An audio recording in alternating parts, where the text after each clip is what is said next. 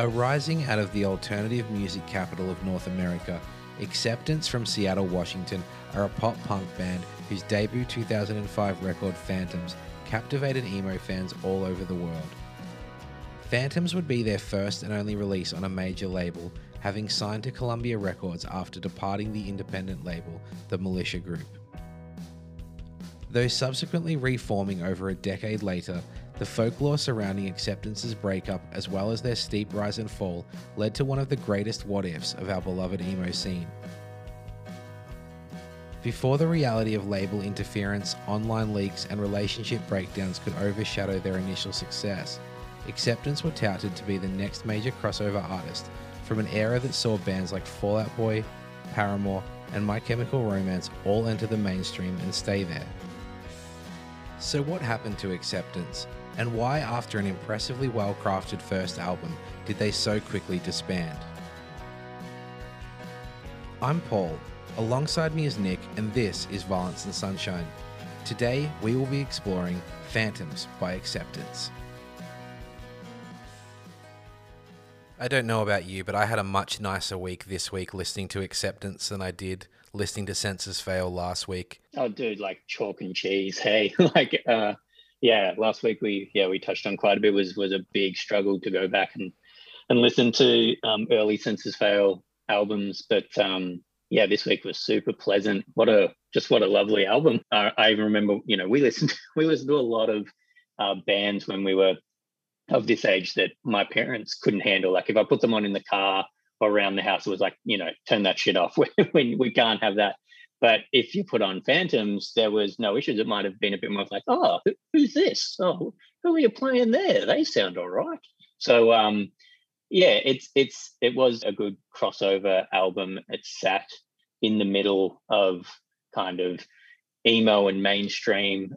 Still had, definitely, tones and sounds that we were very familiar with across other emo and screamo bands, but just a far more mature kind of polished rock band, really. Yeah, well, I went back. So they had 2 EPs before Phantoms, one in 2001 that I never even knew about, and then again in 2003. And that was the one that really got the attention of kind of fans and the labels. But even listening back to that, it doesn't have the staying power that Phantoms does. So I remember it existing. I didn't even listen to it at the time. And going back this week, with the exception of the 1 or 2 songs re-recorded for Phantoms, I didn't actually, it didn't resonate with me. I didn't enjoy listening to it. But Phantoms, what a hyped album. And Take Cover was a song that, even if people didn't know the album or the band, that song was everywhere. It was everywhere. I think that 2003 EP was called Black Lines to Battlefield. That's the one. Even that in itself is just a very kind of emo record, well, EP name. So to come from that into then something like Phantoms, here we are. Oh, mystery. We've arrived. I had a bit of a listen to the early release, and as I said, a little bit surprising that that was what kind of initially put them, in front of record labels or as a potential band that could, take that next step, because it's not great. It's kind of a bit boring and a bit, it's just kind of nothing. But maybe that's what they needed, a band that could be molded in to fit with more of a mainstream rock emo sound, as opposed to a band that was very set in its sound and way they looked and everything already. This was a band that potentially, had the initial kind of building blocks to be that sort of band, and just needed a push in the right direction or a bit more help from record labels and managers to go there. And that was probably the era where there was a bit of room to move in that regard. Like if you weren't perfect yet, you weren't polished yet, someone could help you get there. I imagine now it's harder to release something that isn't perfect, that isn't polished, and still get a second chance. So perhaps they benefited from the times, knowing that, hey, there's still some room to improve here. We see the potential, and that's what we're signing. We're not signing this finished product. But I still remember seeing the Permanent music video, and that was probably the first. It's hard to tell whether I heard Take Cover or Permanent first, because they're both kind of different songs. Take Cover being more of a pop crossover and Permanent being a bit more of a typical punk song. But the music video was one of those classics, and you've mentioned it before. that like tour compilation video where like people are Yeah, stage yeah, diving and that's it. look at us being zany on the bus. And that really stood out to me because those music videos were everywhere from the early 2000s. I'm glad that I heard um, Permanent and saw the video well after Phantom's release, actually, because as you said, it's not really a song that fits in with the likes of Take Cover and some of the more, you know, edgier, more whimsical songs that are on there with lots of keys and synth and things like that. It is more your straight up punk rock song. And I reckon if I heard that and then someone said, "Hey, they actually released this album, Phantoms. It's got that song on it. You might be into." I'd be like, you know, I might take it or leave it because it was just kind of. I've sort of heard this before, but I'm glad that I got Phantoms was you know, put to me first and could listen to that album in its entirety, which includes Permanent on it. But as a whole album, it's definitely I found that it's definitely more that sound that sits along like more like your Jimmy Eat World, your Dashboard Confessional, Amberlin. Like it's this mature rock, very polished sound. You know, the use of keys and synth throughout it, where they actually make the songs better, as opposed to just, you know, dropping keys in to be emo, which was very common for Yes. bands. Just go, "Hey, look, here's this little, you know, keyboard bit in our song. We're cool." Yeah, like that's a musician who's actually, you know, writing songs around, you know, piano, and then off that is, you know, the build up of other instruments around it. But sometimes piano even being like, Take Cover, for example, you know, the start of that song, as soon as the album launches, that's piano that was written on piano, and it plays throughout the entire song. It's kind of the bones of that song. Whereas, yeah, your band's more like Senses Fail, and you know, even we we dabbled in it in one of our We earlier sure bands did. when we were young. Just grabbed the small keyboard. Luckily, it had the right outputs where we could, you know, plug it through the PA system. But it was awful keyboard sound. Pretty We ran with it clunky. anyway. Very clunky. We had some fun with it, and but I've always wondered why. Always wondered why, like, emo and screamo bands had this kind of draw towards wanting some keys, some piano in their songs, just to make them a little moodier, I Well, I know guess. why Like, we did it, and that was to seem like we were better musicians or like more diverse musicians. It was like, yeah, yeah. how can we showcase that we're different by doing that same different thing that everyone else is doing? It's funny like that. Like at the moment, yeah, like in the moment, sorry, you really feel like you are unique and being edgy and cool, and hey, look at us, we're doing this and no one else is. And then you take a step back, or look back like we are now, and you're just like, hang on, fucking everyone was doing this shit, man. And it didn't really make a difference for many bands, but then a band like Acceptance was able to show you, hey, this is how you use this instrument properly, guys. This is how you can write some really cool rock songs, including piano and synth. And yeah, fantastic. Well, I looked into kind of who the contributor was on that record because none of the official members played piano or keys, and it was their producer Aaron Sprinkle, who has is quite a reputable, I think, Seattle-based producer who has popped up on a lot of, you know, kind of records that we enjoy. You know, he's worked with the Almost, Anne Boleyn, Emery. There's that extra person that brings that spark, and that's what a really good producer does. So he didn't just engineer this record, but also contributed one of the core components to it. And I think without that sixth member, it wouldn't have necessarily had that same kind of appeal with those piano parts and that extra little fairy dust he sprinkled all across the record. Well, yeah, it's interesting that you mentioned the other bands at the time he worked with, because you can lump a lot of those bands in together with having a similar sound. You know, they were generally more melodic rock, more melodic emo bands, and you got to wonder there. The common trend across all those bands is this producer. So, you know, he potentially played a much bigger part in the sound of those bands and putting out a more melodic version of emo, a more melodic version of rock um, at the time, which became more popular. Obviously, there's a lot of bands you mentioned there that kind of fit into that genre, but more like up until 2005, you know, the earlier, like we're talking about since last week, a little bit earlier, some of their stuff, you know, it was pretty just straight up punk, screamo punk stuff. You know, no frills, you know, no tricks, no bells and whistles, which is fantastic in its own right and definitely has a place. But these bands, and especially Acceptance, seem to be more of a muso band. You know, these people were really good at their instruments. They were polished. They put together tight live sets. They put together a very tight album. Maybe though at the expense of some of that flair though. Like, I'm not sure about you, but just not an overly exciting band. You know, I don't know the names of any of the members. None of them really stand out. They all kind of just sort of dressed and looked a bit the same. Well, for better or worse, that era depended on kind of charismatic front people or someone you could attach to. You know, Fall Out Boy had Pete Wentz, who, even though he was the bass player, was the personality of that band. Census Fail had Buddy Nielsen. That, whether you like the music or not, that guy is something, you know, to look at. Bring Me the Horizon with Ollie Sykes, Paramore with Hayley Williams. People want someone to attach to. People want to stand over these people and have someone stand out. And I think they were a band that let the music speak for itself, but it wasn't necessarily an era where that was enough for fans. Yeah, that's it. And maybe that played into part of why they didn't stick around for very long. You know, they're not necessarily bringing the masses through the door. You know, some of the front people or even bass players in Pete Wentz's, you know, lead bass player, Pete Wentz. Lead bass player.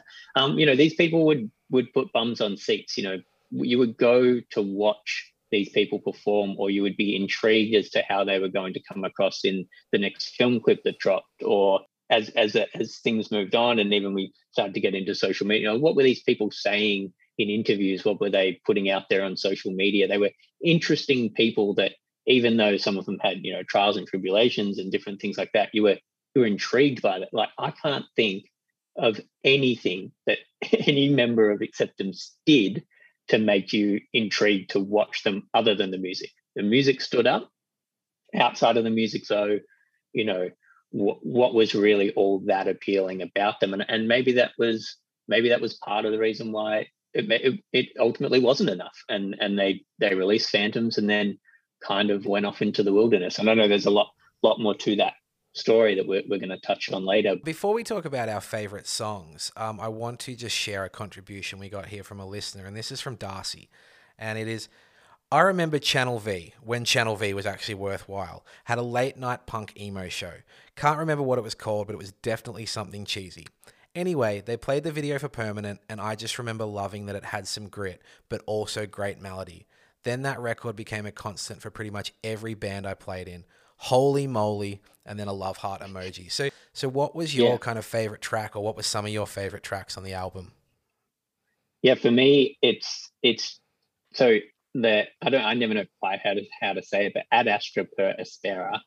I may be getting close to how it's the interlude in the interlude in the middle of the album that also showcases, I think, how much this album was more about the music, and the people behind it were obviously interested and good enough at their instruments to put together an interlude in the middle of their album that stands up. You know, it's not just there for the sake of it. It's really cool and complex. I always wondered, however, potentially if they continued through like a longer intro, then into another 3-minute song with vocals laid over the top, and that could have it been its own amazing song on the album as opposed to just an interlude. But then it does roll into This Conversation Is Over, which is my favorite song outside of the interlude. It is my favorite song on the album. It showcases all the amazing things on that album. You know, it's got the light in the dark, it's melodic, it's rocky. It sums up the sound of that album perfectly for me. The run from the interlude into This Conversation Is Over. So just that middle aspect of the album is perfect. I found it really tough to choose. Like, Take Cover was the first song I heard, and you know, some of our listeners have asked, why don't we play parts of the music in the podcast? And there's very strict copyright laws around that, and it can affect the way your show gets distributed and whether it's even allowed to still exist. But one day I was just walking down the street in Melbourne, happened to walk into a venue and just happened to be recording on my phone. And just at that very time, Acceptance were there just playing. And I mean, I just accidentally recorded, and I guess I'm about to accidentally play this little clip of Take Cover now. So no copyright issues here. This is an accident.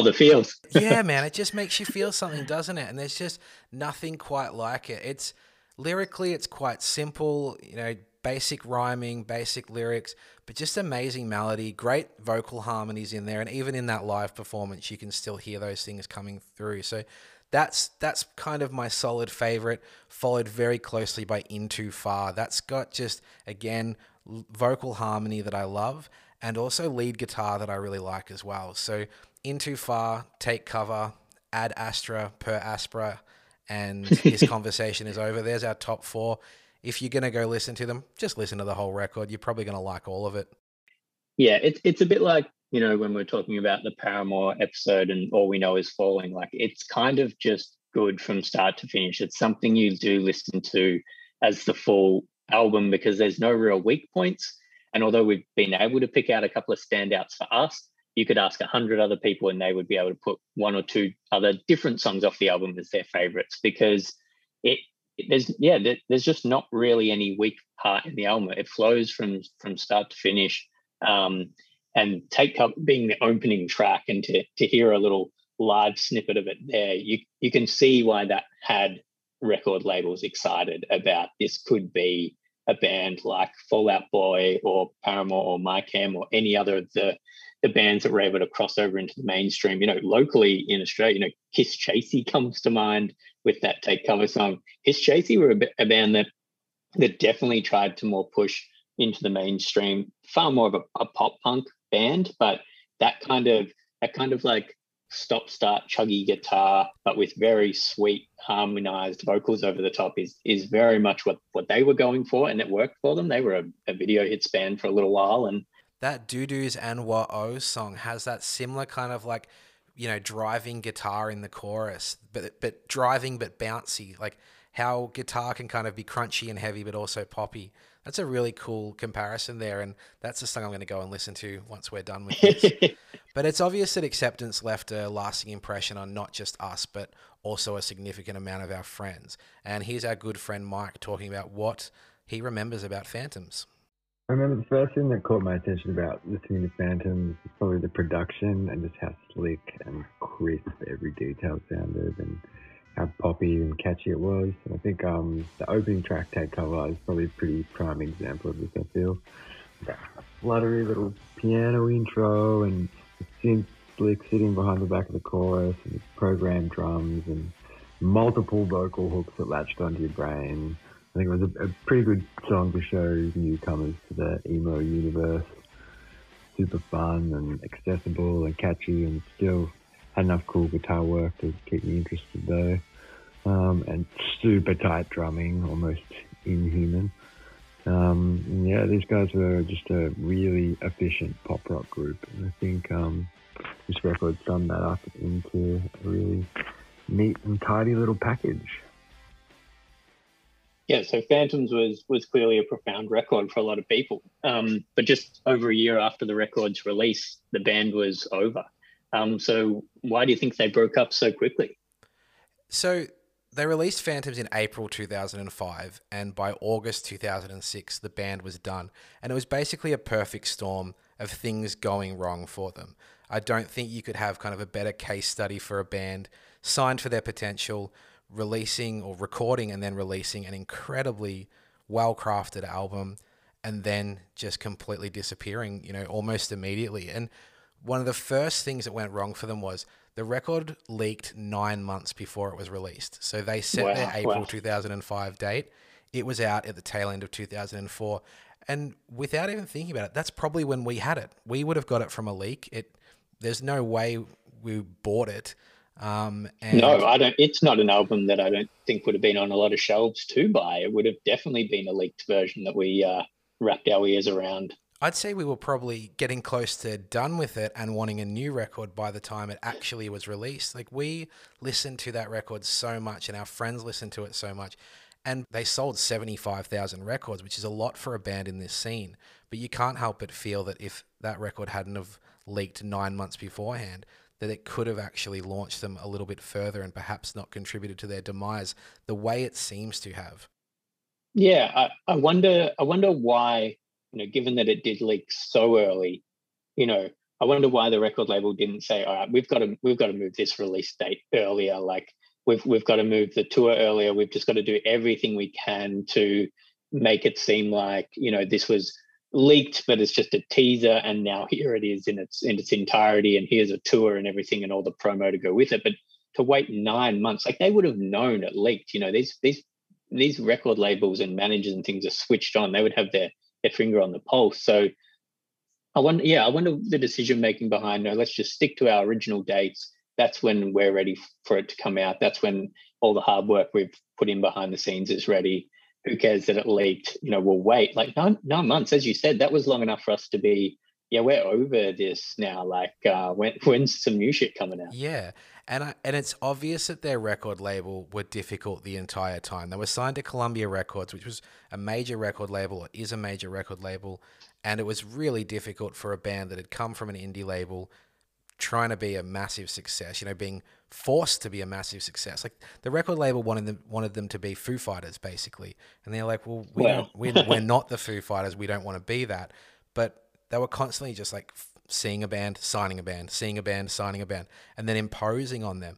And I think it rolls back to the flexibility and malleability we spoke about earlier. The record label clearly saw that they could make this band whatever they wanted to be, but as that band wrote Phantoms themselves and knew that it was good, I'm sure they had faith in themselves to continue writing good music. So when the record label's like, we want you to be the Foo Fighters, or we want you to be Snow Patrol or the Fray or whatever, they're like, well, we've got other ideas. Here's the songs we want to do. And that just didn't fly. Like they even had fights over what the kind of first singles would be.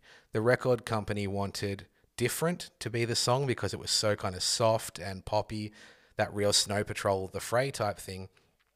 Whereas they wanted So Contagious, which kind of was that combo of their punk side and their pop side.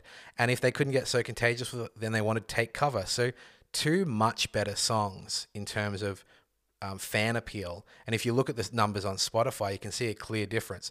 So Contagious has 11.5 million listens, whereas Different has 2.5 million. That's a significant difference. And the record label were like, no, Different should be the single. The band wanted So Contagious, and it's clear the band knew better, even if the record label didn't. But that just didn't cut it. They're giving you the money, they've given you the deal. You need to do what they say. Yeah, I just can't imagine being so creative enough where, as a band, you wrote an album as good as Phantoms, and it really stood up. It's such a well put together first album, and then to have the record label sort of trying to tell you how to do your job or how to be creative, that must have been incredibly difficult for a band who were probably more musicians first, and then we're trying to be this product put out by the record label. Imagine having someone try and kind of tell you how to be creative. Like, it just doesn't really work that way. Hey, like, they're going to have some input. They're the ones that have put the money behind it. They're the ones that have, backed you and are giving you these opportunities. But when it comes to the actual art, I guess, behind it, outside of all the noise of promotion and photo shoots and style and all this sort of stuff, but the actual art, the actual songs, you've got to listen to the band. You've got to listen to the musicians that are writing that stuff. I would say, come on, 9 times out of 10, they're going to know better, surely. And it was clear that over time, the external pressures, from the leaked release, the record label not agreeing with what the single should be, created inner turmoil in the band. And I listened to a podcast with the members, and it's really clear that there was high tension between them. And one of the things that really stood out to me was they'd get off stage and Christian, the lead guitarist, would berate other members for missing a note. And he would have timestamps basically in his mind about, oh, you missed that B flat in the second verse of So Contagious. And that's what the members were walking off stage to. So they'd play this great show. They'd feel amazing. They'd perform incredibly. They'd walk off and it's like, oh, hey man, you fucked that up. And it would just create tension and they wouldn't talk to each other. And it's pretty obvious that something like that could be easily brushed to the side if everything's going well. But with all the pressure on the band, all the external factors, everything that was going wrong, and then all of a sudden you're fighting with each other, it makes sense that these dudes did not talk to each other for a decade after they broke up. Yeah, like that's huge, isn't it? Like we've watched, especially leading up to doing this pod, we've watched a lot of live clips, and there is a fair bit on YouTube that you can get around if you're interested. And I'd say, for the most part, one of the tighter live bands that were of that era. So imagine, they would know that they were pretty good. They would know that the sound they're putting out to their fans at their live shows was good. It was worth coming to watch. And then to have one of their own bandmates, not some industry dickhead or not someone, at a magazine giving them a bad review for a live show, like one of their own bandmates taking them backstage and saying, hey, you missed this, you fucked up that could be better. And you're there going, fuck, did you look at the crowd? They were loving that. They were into us, man. Like, and then, we talk a bit about, probably a slight lack of stage presence and charisma and just that general, it factor that, we wanted bands to have. They potentially did come across not quite like that on stage. They're probably too fucking scared to not make a mistake. As like counting out the beats, watching my fingers every note. You can tell they were really serious. Like they took themselves really seriously. Yeah. It comes across that way. So that would be tough to have that on, like playing the live show. Surely that is meant to be potentially the most fun part of being in a band. Like recording can be fun, but it's also tedious and long-winded. A band of that scale, having to do promo shit was probably a bit of a chore and not really within their normal personality to be sitting down and, having these chats for magazines and whatever. But playing live, that's in your sweet spot. That's when you actually get to be your most creative self and be on a stage, have your fans cheer and woohoo for you. And like taking it that seriously. And obviously some of that pressure came from the record label. They wanted this band to be, we've heard they wanted them to be fucking as big as the Foo Fighters or on that kind of scale. So like Christian, I guess, he's gonna cop it a bit now. Looking back, it's been a bit of the jerk of the band, and he probably was, but he probably was listening to what the record label was saying, and he's like, okay, well, if we do want to be as big as they believe we can be, these are the things that matter. We have to be, 100% tight, no mistakes. Think about some of the best bands you've seen live. It's not about perfection. Like I think about like Let Live. That's more about the performance. That's more about Jason climbing what he can and jumping on what he can and smashing what he can. The Mars Volta and At the Drive-In, just sometimes the chords were wrong because they were just so into it. Thursday, where there's bung notes being hit. Like, who do you think about that you've seen live? And it's not about perfection. It's about enjoyment. Yeah, well, I am someone who often does. I'm quite critical of bands live. Like I want it usually to sound, as close to the record as possible. But when I think of shows that I've had the most fun at and really enjoyed watching the band, it's more like Under Oath, Bring Me the Horizon. They're two that come to mind, and not stadium rock Bring Me the Horizon, early days Bring Me the Horizon, when Ollie couldn't even get through one line in a verse without needing to take a breath and couldn't really scream all that well live, but they were just fucking in your face, intensely loud, like crackling through the speakers. But you were just like, these guys are sick and they're going mental on stage, and I'm all in. I couldn't care really what it sounds like. So you have shows where you obviously do, like I've seen Sigur Rós live a couple of times, and you just want everyone in the crowd to shut the fuck up and listen and just enjoy it, to be as close together. Yeah. And then you've got other bands where you're just like, I just want to enjoy the spectacle. I just want to enjoy what a group of people on stage are going to bring me to get me excited and entertained. And whether it's, riddled with some errors and some things here and there, it won't really matter because you'll just entertain the pants off me. So yeah, they're probably some of the standout live acts for me. Quality. Let's do the quiz.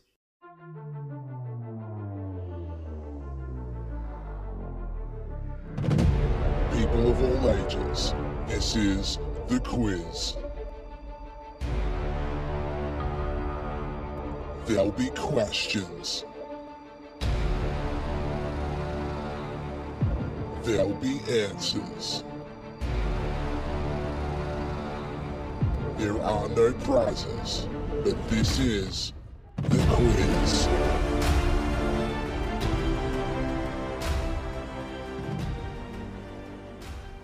Acceptance reformed after a decade of practically not talking to each other, and a lot can change in the 10 years following a band breakup. So I'm going to ask you what each member was doing at the time the band decided to reform. I had named this segment Where Are They Now, but it should really be called Where Were They Then? So I'll tell you the band member. You mentioned you didn't know their name, so you're probably going to struggle with this one too, but let's learn through quizzing. So they got back together in 2015, was it? 2016? When did they get back together? They got back together in 2015 and started playing it in 2016, if I recall correctly. Okay. So a good decade after Phantoms. All right. So guitarist Kalen Cloyd, was he an arborist? Was he a milkman? Or was he a guitar tech for Fall Out Boy? Oh, I imagine where he would want to be, which is probably being a guitar tech for Fall Out Boy. But I think one of the guitarists did end up joining Anberlin, and maybe is even still in Anberlin or credited as being in that band. I'm not sure if it was this guy or not. So I'm going to rule out the Fall Out Boy thing. I think he was an arborist. He's out and about, cutting down trees. That's what he's up to. Incorrect. He was actually a milkman. The official description I found was that Kalen Cloyd drove a wholesale milk route. So I translated that to milkman. That's milkman, man. Like, that's weird because I didn't think we had milkmen in 2015. Hey, shout out to Frank Egan. Oh, Frank Egan, Paul's Milk, rocking it still. He might be driving buses now, I think. But yeah, definitely did not get that one. All right. So yes, Kalen Cloyd was a milkman at the time Acceptance got back together. So you're 0 from 1. All right. Singer Jason Wiener, was he a car salesman, a car show model, or a car insurance salesman? Oh my God! Oh, so boring. Which is interesting because I did read a little excerpt from an interview where the band talked about the breakup and talked about how it was Jason. Yep. Yeah. Yep. Jason just wanted to go and live a very boring, normal life. He didn't want to do the band thing anymore. And they were weirdly saying like, you know, our amazing front man, all these things, but also at the same time dissing him real hard by leaving. That was in the official statement, wasn't it? And it felt a little passive aggressive.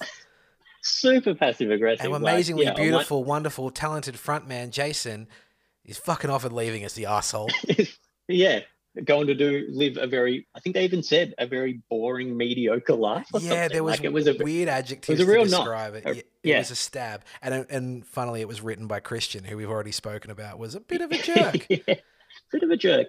So to give me these three options, I don't know, maybe Christian was right. But let's see. So we got car salesman, car insurance guy, or a car model. What's a car model? Like when you the one that says, like, do you come with the car? You can go to car shows and see, like, you know, what are Toyota releasing in 2022 kind of thing. And like you go to like the exhibition center and all the different car companies have their cars there, and they'll have attractive looking people handing out pamphlets and giving them information. Okay. Yeah. He might pass as being attractive, but I think he was quite boring, so I don't think anyone's buying a car for that dude. Let's go car insurance dude. Well, you're 0 from 2. He was a car salesman. And on Deeper Digging, there's an interview where he talks about that, and he really tries to downplay the car sales aspect. He's like, oh, well, you know, I run a car dealership, so over the last 10 years, I've done lots of different things. It's like, man, just own it. You're a car salesman. It's fine. You sell cars, man. That's fine. No matter what your role in the company was, the ultimate end goal is to sell cars. So, yeah. All right, 0 from 2. Let's see how you go with this one. So, guitarist Christian McElhenney, was he the bass player for the Receiving End of Sirens, owner and operator of a pub named Max Bar, or the guitarist for Anberlin? Now, I do know that one of them went on to be the guitarist of Anberlin. It would surprise me if it was. This is the bass player we're now talking about? This is guitarist Christian McElhenney. This is the guitarist. Yeah. I think I'm going to have to say then that Christian was the one that ended up joining Anberlin. That is correct. Yep. 1 from 3. My man, you're on the board. I'm on the board. And the owner and operator of a pub named Max Bar is actually Rob McElhenney of It's Always Sunny in Philadelphia. Okay, next one. Drummer Garrett Lunsford. At the time of Acceptance's reforming, was he a school teacher, a school principal, or a school counselor? Oh wow. As our good friend Mark put it, at times an inhuman drummer. Some of the beats on that album are insane. So a little bit disappointing that he didn't continue his career as a drummer. So let's go with counselor. I think he might have been a counselor. You are correct. He worked in student services at a high school, and I believe still does. So, sounds like a good guy. Probably a good opportunity to talk about. So, Garrett Lunsford actually wasn't the drummer on Phantoms. He was the drummer prior to Phantoms. They got a new drummer. And it's a really interesting read when you learn about this, because basically just before Garrett was kicked out of the band, he came out as gay. And there's a really interesting kind of reflection upon this by the band, again, by Christian. Here we go. He's rearing his ugly head again. They very much, the way they try and package the fact that he was out of the band as soon as he came out was like, oh no, that was just, yeah, he came out and he left the band. They're two separate things. And while that might seem strange, we've reconciled, and so there's no need to talk about that anymore. And I don't like that, because in today's day and age, we still have people being discriminated against for their sexual orientation. And it's really disappointing that a band who have clearly learned lessons and grown and understand that, you know, you can make mistakes and heal from them, because Garrett is back in the band in their new phase. I think you do have an obligation to tell people about what you learned, what you got wrong, and how you got to that. It might seem like it's personal. Oh no, you know, that was for us to deal with. But you were a band. You were a major label band. You kicked someone out because they were gay, and you've clearly reconciled with them. Tell people about that, because there are still people that need those lessons. There are still people that need to talk about that. There are still people who need to heal their bad ideas about the way people live their lives. Oh, definitely. What an opportunity they could have, and still could have, because I know they're still playing now and, you know, releasing. I think they released something last year. But, you know, what an opportunity they could have there to tell that story and put themselves out there, you know, be a bit vulnerable and be like, hey, we got this wrong. We were complete arseholes in this situation. However, you know, we have now, you know, apologized, we've reconciled, we're moving on as a band, we've been forgiven because we reached out, or whatever it is. Because as you said, there's a lot of people who, you know, this is 15 years ago we're talking, you know, and not that it was right then and it's not right now, you know, these things are always wrong, but people should have an opportunity to learn and become better people, of which it seems like on the surface, at least, these guys may have been able to do. So instead of sweeping it under the cover and saying, you know, yeah, nothing to see here, it was two unrelated incidences. You just say, nah, come on, man, just own it and say, yeah, we were arseholes and we treated our friend like shit when he was going through something that wouldn't have been easy for him. And instead of supporting that person through that, we kicked him to the curb. You know, tell that, as you said, tell that story. It was interesting, you know, last week, reading up a little bit more about Buddy from Senses Fail, and he's someone who has, I'm not going to use the word struggled, because in his own head, I'm sure it wasn't as much of a struggle, but his sexual orientation has often come up as being, you know, more of a gray area. He even himself said he sits somewhere in the middle between being gay and being straight. And some stories leaked about him, you know, having relationships with people who maybe weren't female, or maybe didn't identify as female at the time, and he copped a bit of a bad rap for it at the time. But he owned it, and maybe, you know, he was the front man of the band, and he was really the only thing going for Senses Fail. So it was potentially easier for him to continue to be in a band at the time, even when this noise and criticism was going on about his sexual orientation. Whereas this, you know, this poor member of Acceptance, you know, comes out and says, you know, I'm gay, and, you know, what of it? And, you know, gets booted from the band right when they're about to launch into being, you know, popular and make a career from it. That's just awful to hear. I find it very interesting that they were able to reconcile become a band again. The irony of their band name, Acceptance. Yeah. Fuck, there you go. And on that, just to wrap that up, we still live in a world where these are things people very much struggle with. In 2013, Jason Collins was the first NBA player to come out as gay, and he was out of the league the next season. And there has not been another player to come out since then. So we very much still live in an age where it's a problem for a lot of people, and you only have to look at the vitriol in the social media comments when any mainstream source relating to sports or news or politics talks about this as an issue. You know, we've still got people asking for, you know, where's my straight day? I want straight day. You know, it's like, God, you get that 365 days a year, man. You'll be right. Yeah. And you have since the day you were born. You'll be fine. Okay, you're 2 from 4 right now. So you got that Garrett Lunsford's a school counsellor. You got that Christian McElhenney is in Amberlin. And so you're 2 from 4. This is your deciding point. And this is about bass player Ryan Zwielhofer. Now, I couldn't find out what his job is or was. So this one is instead, what is his main hobby? Okay? Ooh. Curling, craft beer, or mountain biking? All very 2021 hobbies, hey? Yeah, he's bald. Curling. He has a big beard, and I know that doesn't help at all. No. Well, I can see him in all 3 of these places. Exactly. And I'm stereotyping, and I don't give a shit. But let's go with, Big Beard used to be in a band, craft beer. It's actually mountain biking. So 2 from 5, not so bad, and we learnt a little bit about what Acceptance were doing when they got back together. So as we mentioned earlier, this record meant a lot to a lot of people, so let's hear what another friend has to say about that. Here's Greblo. Fun fact, the number 1 song for the day that Phantoms was released was actually 50 Cent Candy Shop. And the day after Phantoms release was still Candy Shop. Which, you know, is pretty crazy if you consider how good that Acceptance album actually is. My favourite tracks might be The Letter, or maybe different. I don't know, it's pretty hard to say. It's kind of like that Norah Jones self-titled album, if you've heard that. It's just hit from start to finish. So if our listeners weren't getting enough Australian accent in this show, if we weren't kind of ramping it up enough, there's Greblo with a little bit of extra Aussie ochre for you. Oh yeah, there it is. Nice and twangy and slangy, and some very enlightening comments from our good friend Greblo. So thank you. Thank you very much for that contribution.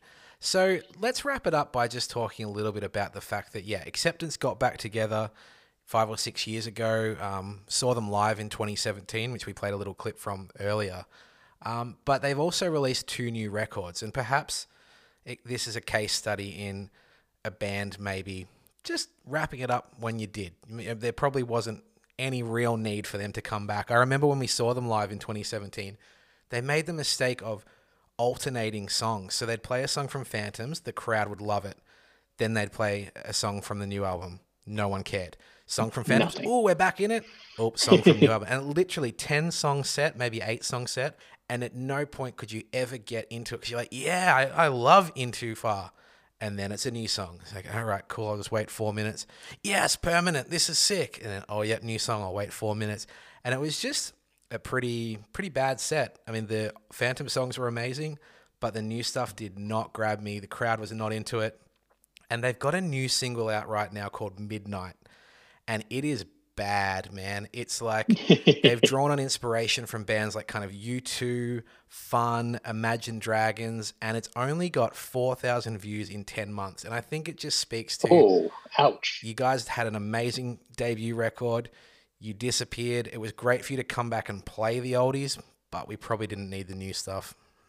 Yeah, I think that's where bands just have that opportunity to play the old album in its entirety. We've seen a lot of bands in recent years come and do tours where they literally will just tour the album. You know, we went and saw Bringers, Under Oath, played 2 albums in one night, which in their entirety from start to finish with all the little, bits and bobs from the album that you remember basically a live listening to of that. They could have done that with Phantoms and then maybe found other opportunities in the set to play some new stuff and just really make it known that, okay, now we've played Phantoms in its entirety, we'll give you a little taster of the new album, and then maybe come back and do an encore of 2 more songs from Phantoms or something. There were clever ways to give what the audience want, but also touching on that we are still recording stuff. But it made me wonder. Obviously, there was some issues within the band and some decisions made after Phantoms to not continue. But now, coming back 10 years later and then going, hey, actually, no, now we're ready to release another album. I think they've released 2 new albums since they reformed, and they want to tour, and they're still together. It's like, I hate to just say it, but you missed the boat. You had your chance. Everything was put in place for you to release a follow-up album and tour the world. Then I know, we're never going to know fully exactly why it was difficult enough for the band to completely disband for so long. We've heard a little bit potentially why, but I don't care anymore. Like, I don't think anyone cares anymore. There's too much new music, too many new artists coming out who are paying their dues and putting out really interesting, cool new stuff. And to have a band from 15 years ago be like, we didn't really care then enough, but now we do. It's just not enough for me. And yeah, I had a little listen to I think the 2017, the first new album they brought out, and I could barely get through it, man.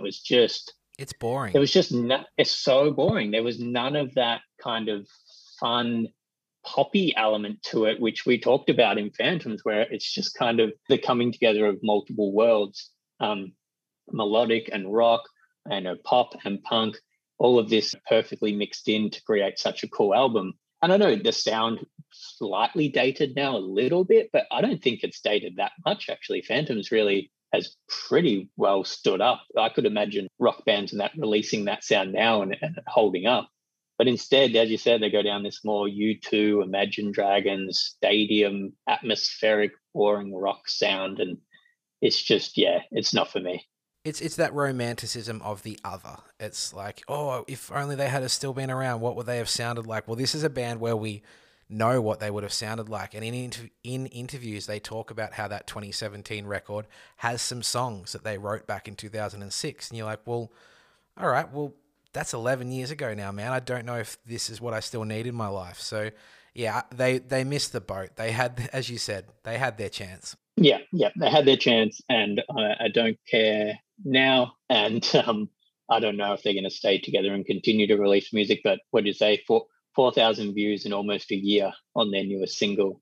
They're not going anywhere. What they might be able to do is play Phantoms in its entirety for us again. Maybe I'd pay money to see that again. Yeah.